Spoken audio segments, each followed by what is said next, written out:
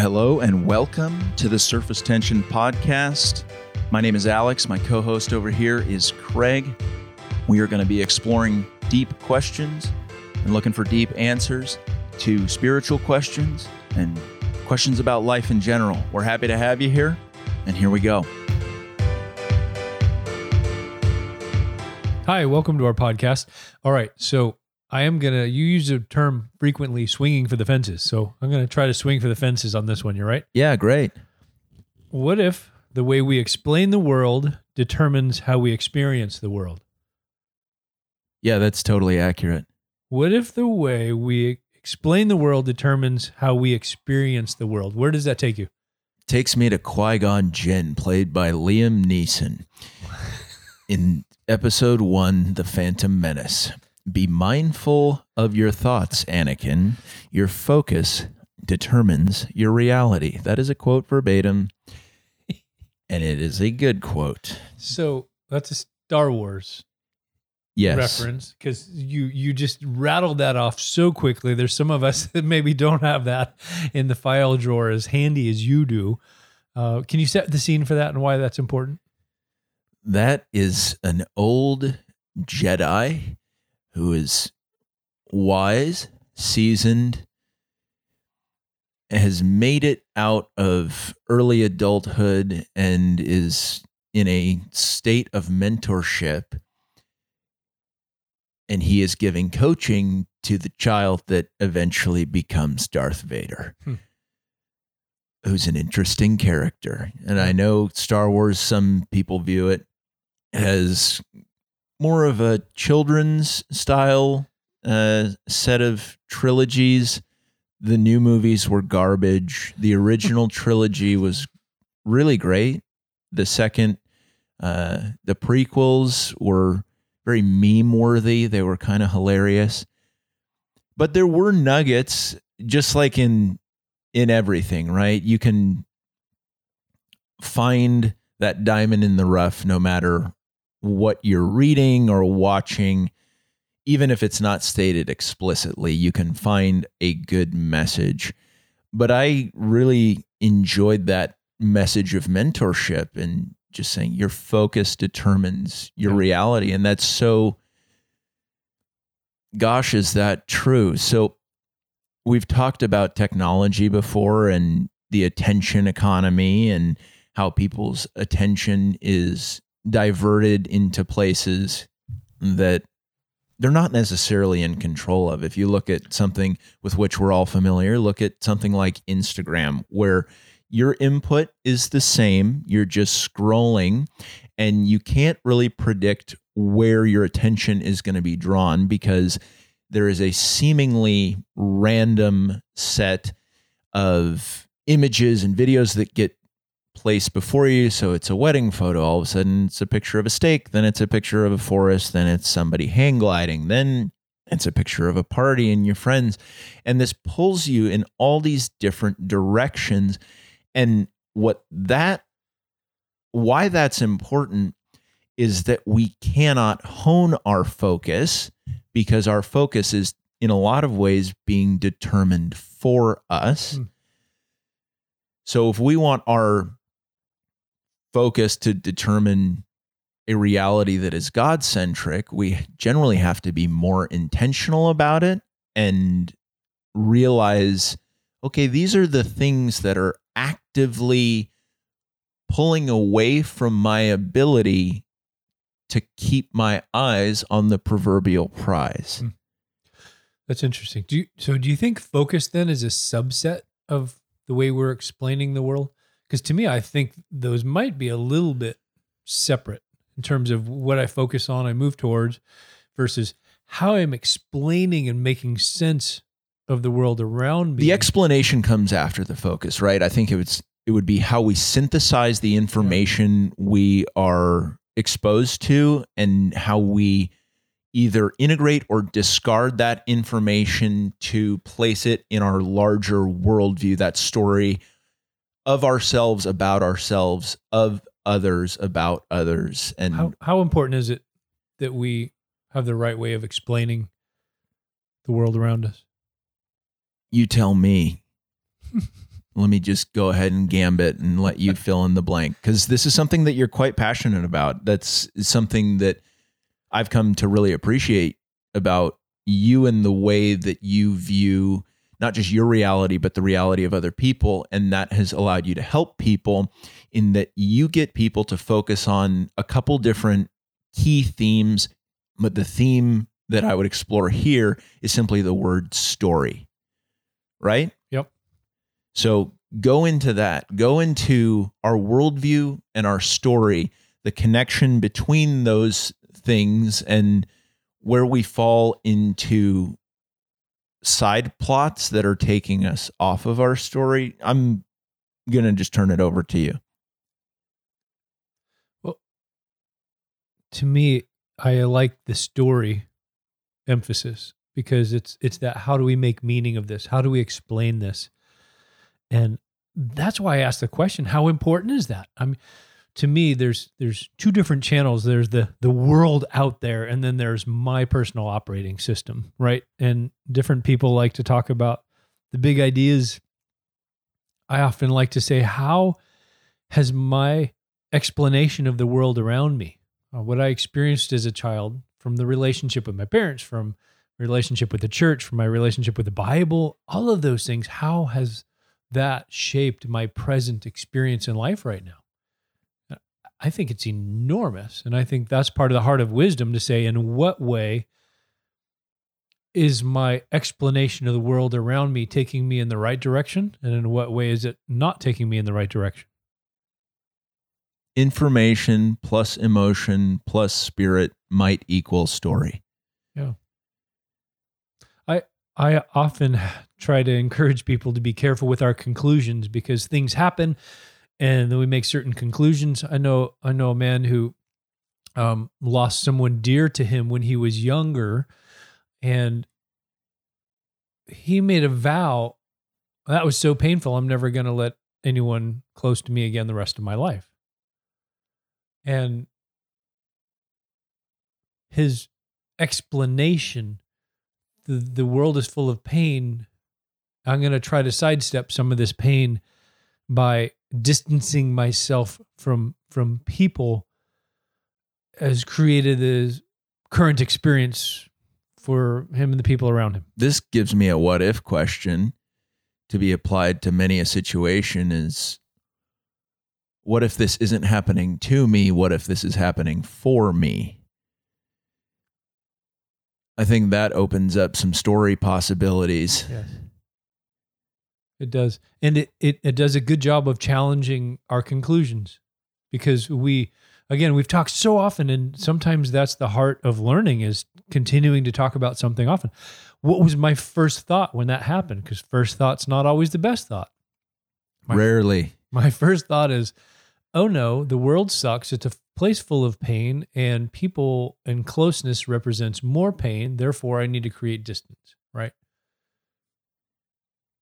That's a challenging place to explore, though, especially with the loss of a loved one, to bridge that gap from to me to for me.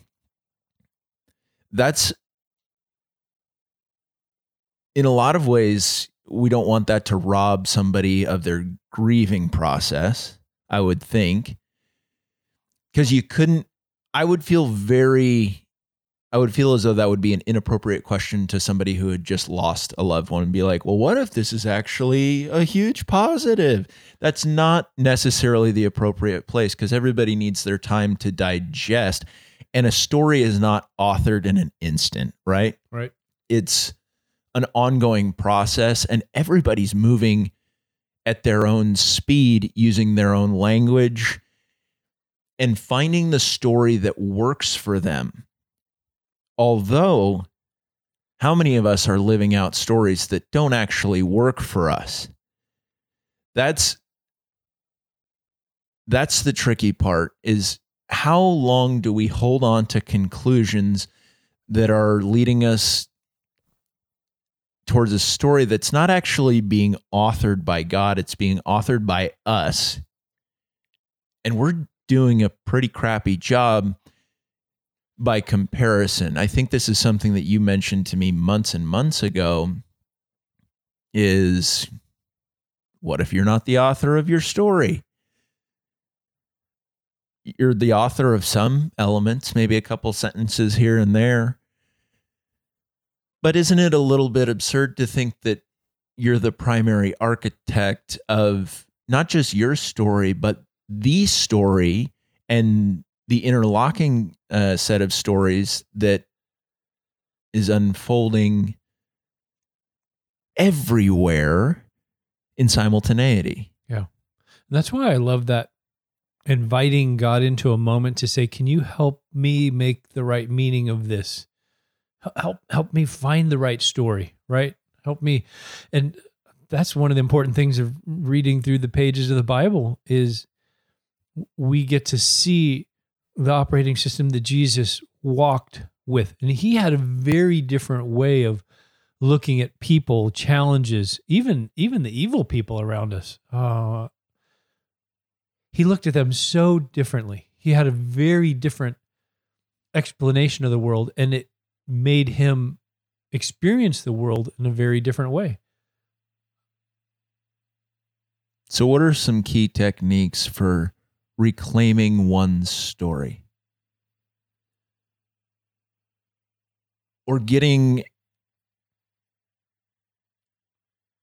the real, authentic story and not our hurried Spark Notes, Cliff Notes version. Yeah. Because that's how we view our stories, isn't it? As a series of events and bullet points, and that we leave a lot of stuff out that's probably pretty important. Yeah. And I don't know if we give ourselves enough slack where we deserve it, or hammer down when we say, oh, well, I could affect that. Yeah. I could affect that.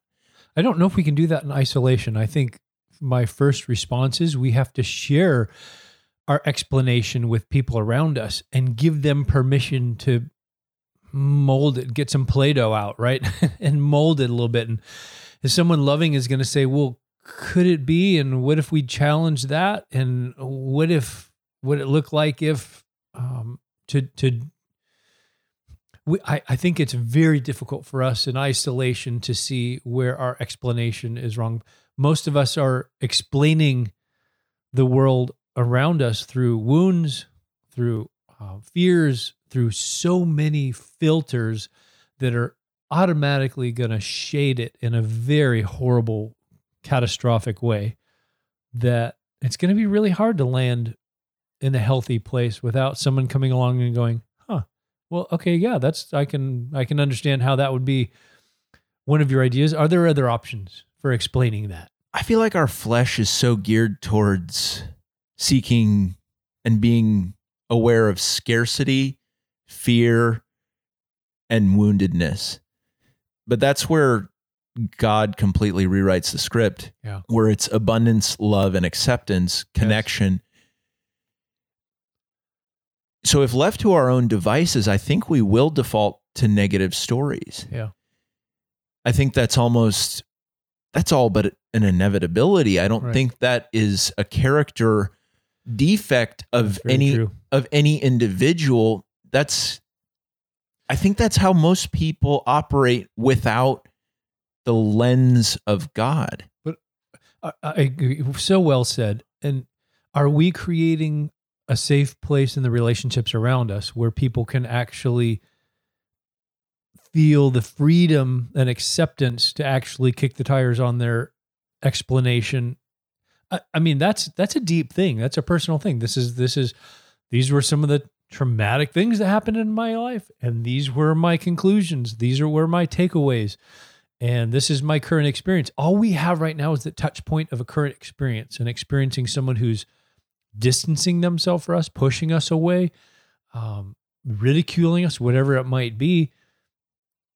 Okay, so to your point, we need to create a space of acceptance and love to probably help that person challenge an explanation that's leading to a very unhealthy, dissatisfying current experience.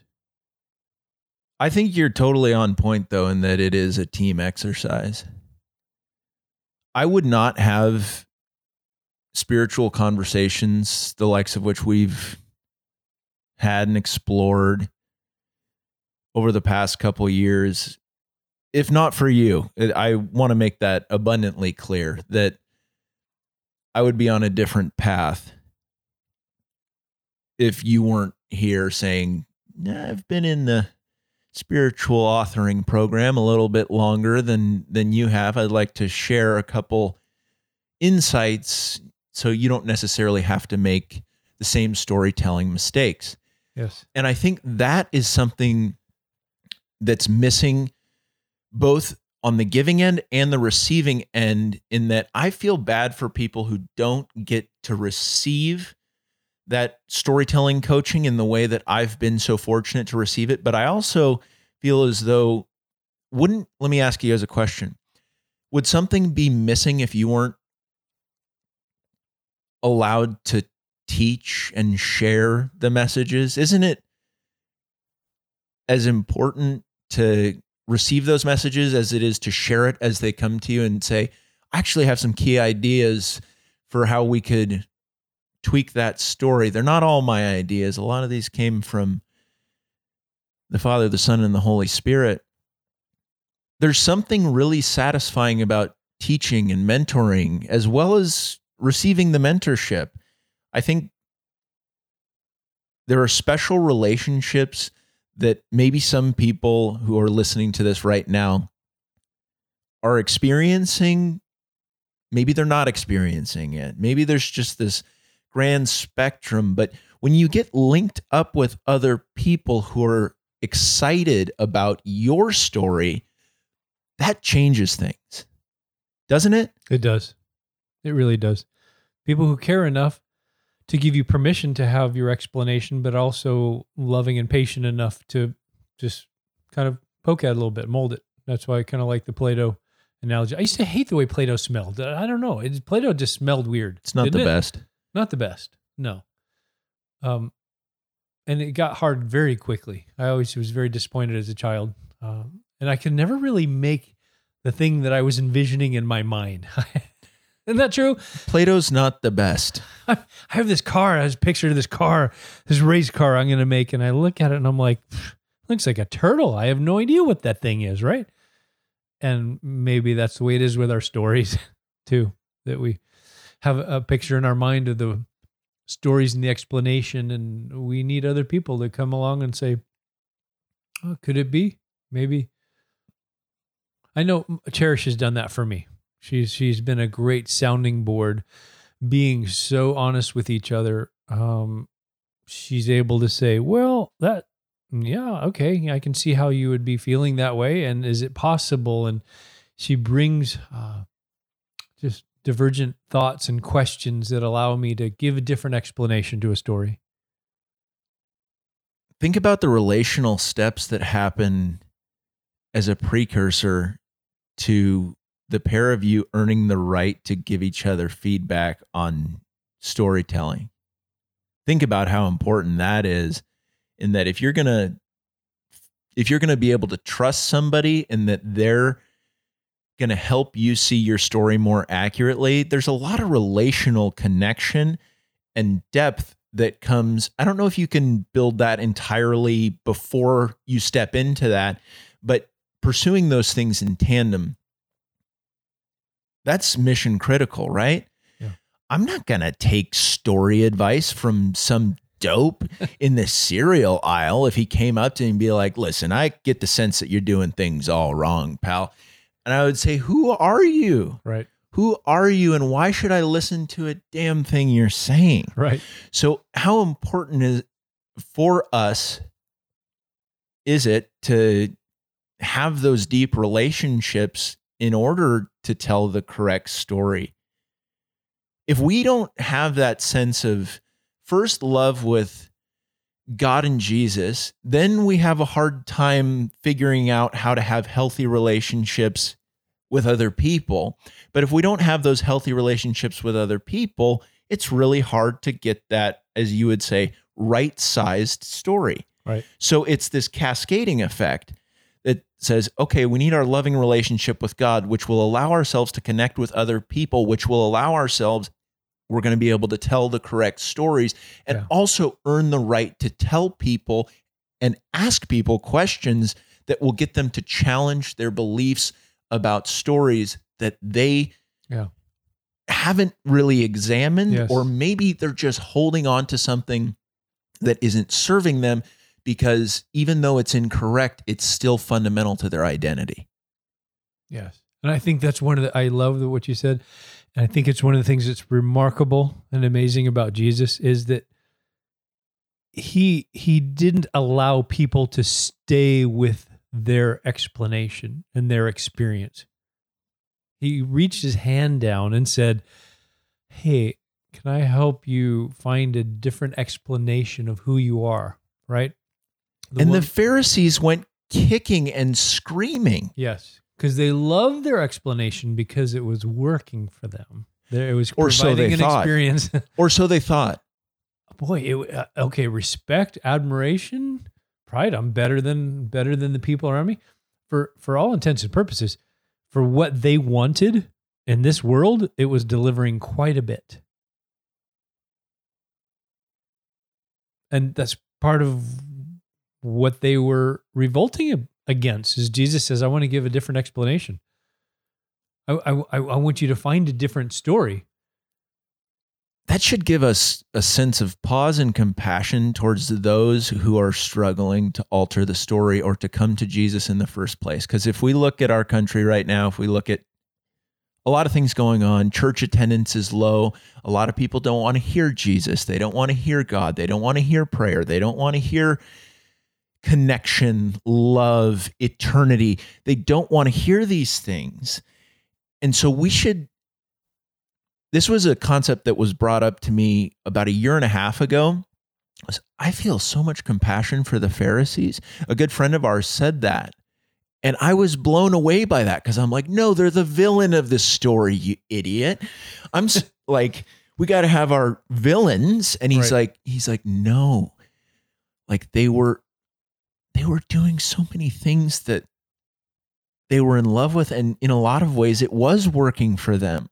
And that made it so much harder for them to break into a very different storyline. And I think that's a good reminder for us about ourselves, about other people, about hey, this is challenging to rewrite a script sometimes. Maybe you have what you think is your final draft. And all of a sudden, Jesus says, I've got a red pen and we're going to cross out a ton of paragraphs. Mm-hmm. And it's some of the stuff that you actually like the best about your story. We're going to redline that. Mm-hmm. And that hurts. It can hurt. Let me say that, depending on how much we're identifying with those parts of the story. Those are the harder parts to give up. That's very good. I don't know if it's very good. Tell me why that's good. Well, to me, it allows God to be the architect of the story. I need help telling my story, not just in my past, today, right? How am I going to explain the world today? Because it's going to impact the way I experience the world. The person that's driving like a nutball going down the street, right? Do we get angry and say, you're violating my right to drive down the street in a safe manner? Or are we going, boy, it's kind of sad that someone is living with this passively or actively suicidal tendency to not care about anyone else. There is an explanation of the world that is creating that person's experience with the world that is not pretty.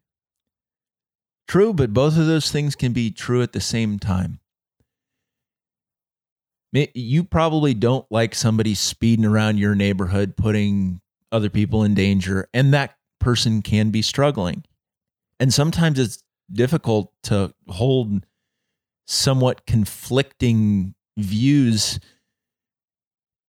at the same time about the same story. Yeah. I think that's a tricky space that oftentimes I don't have the capacity for. I want it to be one way, and then I want to move forward. I want to move on. Yep.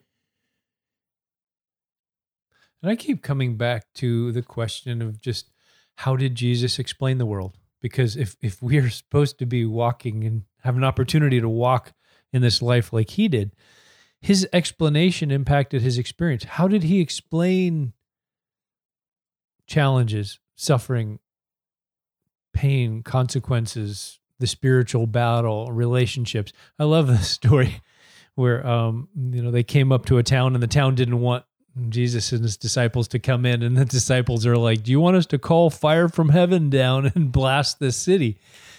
What a great just sneak peek on the disciples' explanation of the world impacting their experience of the world, right? Definitely.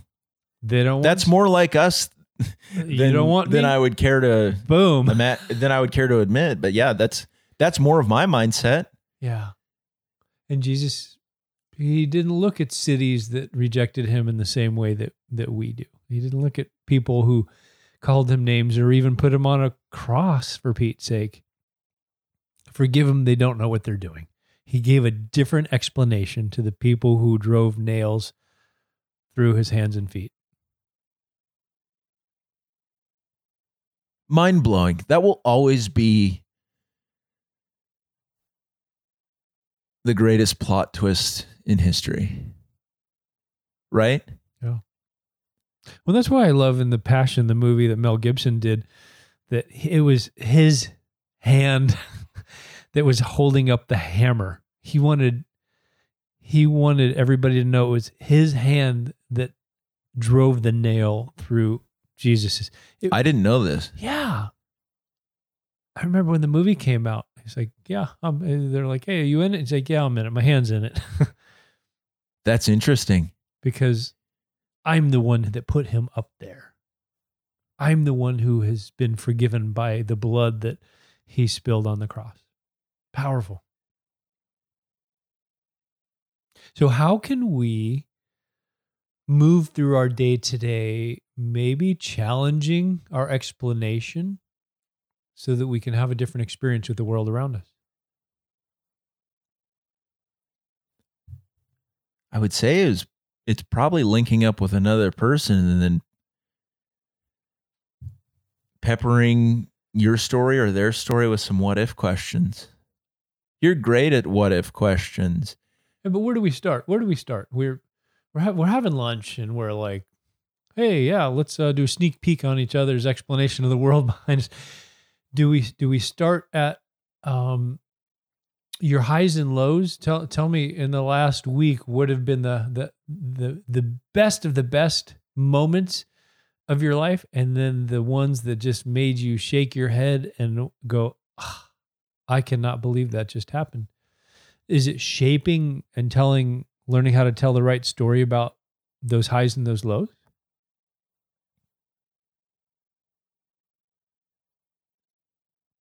I think first things first, we just need to put ourselves in the position to succeed by blocking out time to spend with other people. I think the conversations will unfold as they're meant to, and that we can get into the story editorializing, but maybe it's just putting ourselves in the position to succeed and saying, I'm going to get coffee with somebody. If that's all I have time for, I'm going to get coffee. If that runs overtime, maybe I'll allow it. Maybe I'll spend a little bit more time in prayer today. Maybe I'll spend a little bit more time with somebody that I respect, admire, want to get to know better, somebody with whom I haven't connected in a while. But so much of, I would say, if we're personalizing this, how many times did we meet at that coffee shop and shoot the breeze on such a variety of subjects. It wasn't always scriptural. It was establishing a friendship. It was establishing trust. So I think it would be it'd be challenging to just call somebody out of the blue and be like, do you want to do a cross-sectional story examination? Let's take the magnifying glass and really sort this thing out. Yeah. I'm ready. I've got, story sandpaper in hand, and I am ready to whittle you down. What do you say, pal? That's not how these things work. I think it's just making time for another person and saying, I'm going to be totally present with you in this moment, and we're going to see where it goes. Yeah. I like that. And what's your call out on that? How do we do it? One of the things that came to mind is an exercise I did at graduate school called a life map, and it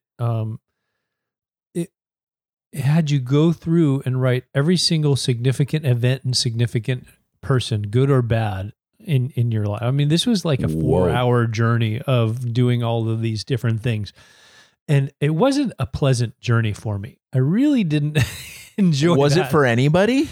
And okay, let's check. Quick pause. Why was that not a pleasant journey for me? Part of it is because of my explanation. The way I explain and look back, I don't like looking back. When I look back, I see missteps and sins and goofs and disappointing things. That's my explanation. But that's what this whole thing was designed to do, is to create, okay, who are the positive people that had influence? Who are the people that push your train off its tracks, and what happened? So you get done with this whole thing and you feel like a wet noodle at the end of it. and then there's one question that rocked my world. How did God use that?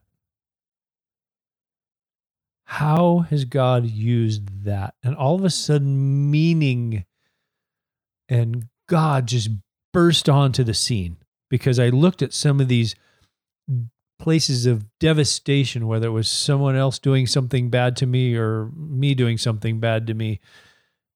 And I'm like, oh, that's how God is using that. And nice perspective shift.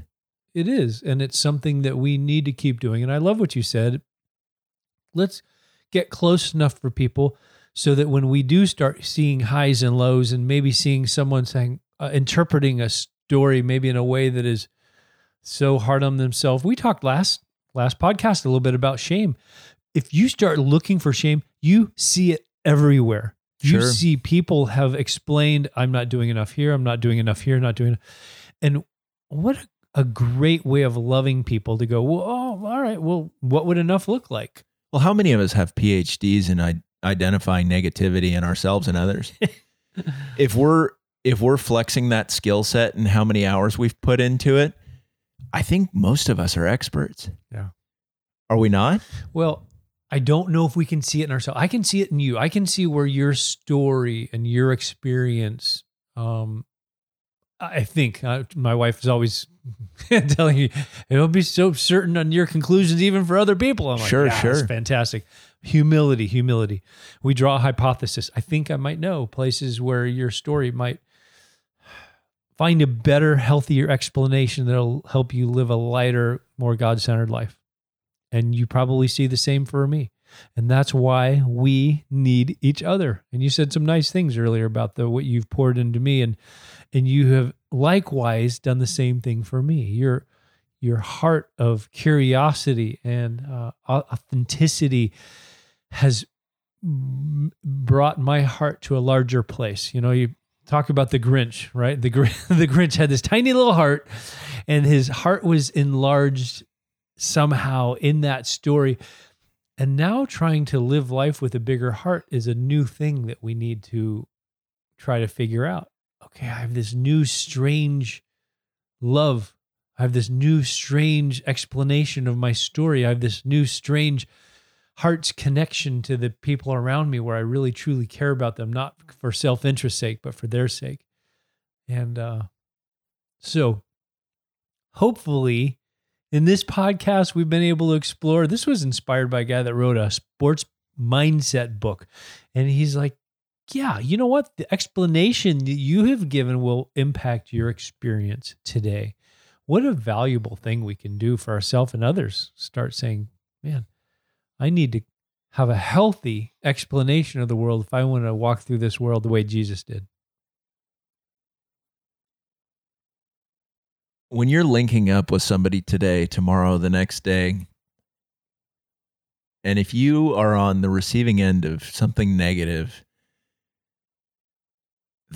one of the greatest gifts you might be able to give is simply the question, what if there's another explanation for that? Mm-hmm. And that's probably going to lead you headfirst into a spiritual conversation, and you can ask some follow-up questions. But if you don't know somebody's spiritual compass, their background, that's a safe question, and that's a helpful question, is what if there's another explanation for that? Mm-hmm. I think that's something we need to be mindful of, is that not everybody is in that receptive space where they're ready to hear, well, Jesus has a much better story that he has authored for you. I know that if you asked me that question or told me that in my early 20s, I would have rejected you and walked in the other direction. So I think a lot of the prerequisite relational stuff is meeting people where they're at, but coming in with the same heart. Yeah. Right? Yes. Yep. I love that. So good. Well, hopefully there's something of value here that was a blessing to you. And if not, sometimes when we hear something we don't like, it can even create space for God to go, boy, I don't like the way that, I don't want to think about some of the traumatic events in my past, my childhood. Who wants to do that? Boy, even that alone can create some great space for this. And Alex, I appreciate being able to do these podcasts with you. Likewise. And it's fun. I think we both learn. We probably get more out of it than our listeners do, but I appreciate you in this time. And thankfully, God's given us this opportunity. Thank you for listening to us, and hope you have a great day.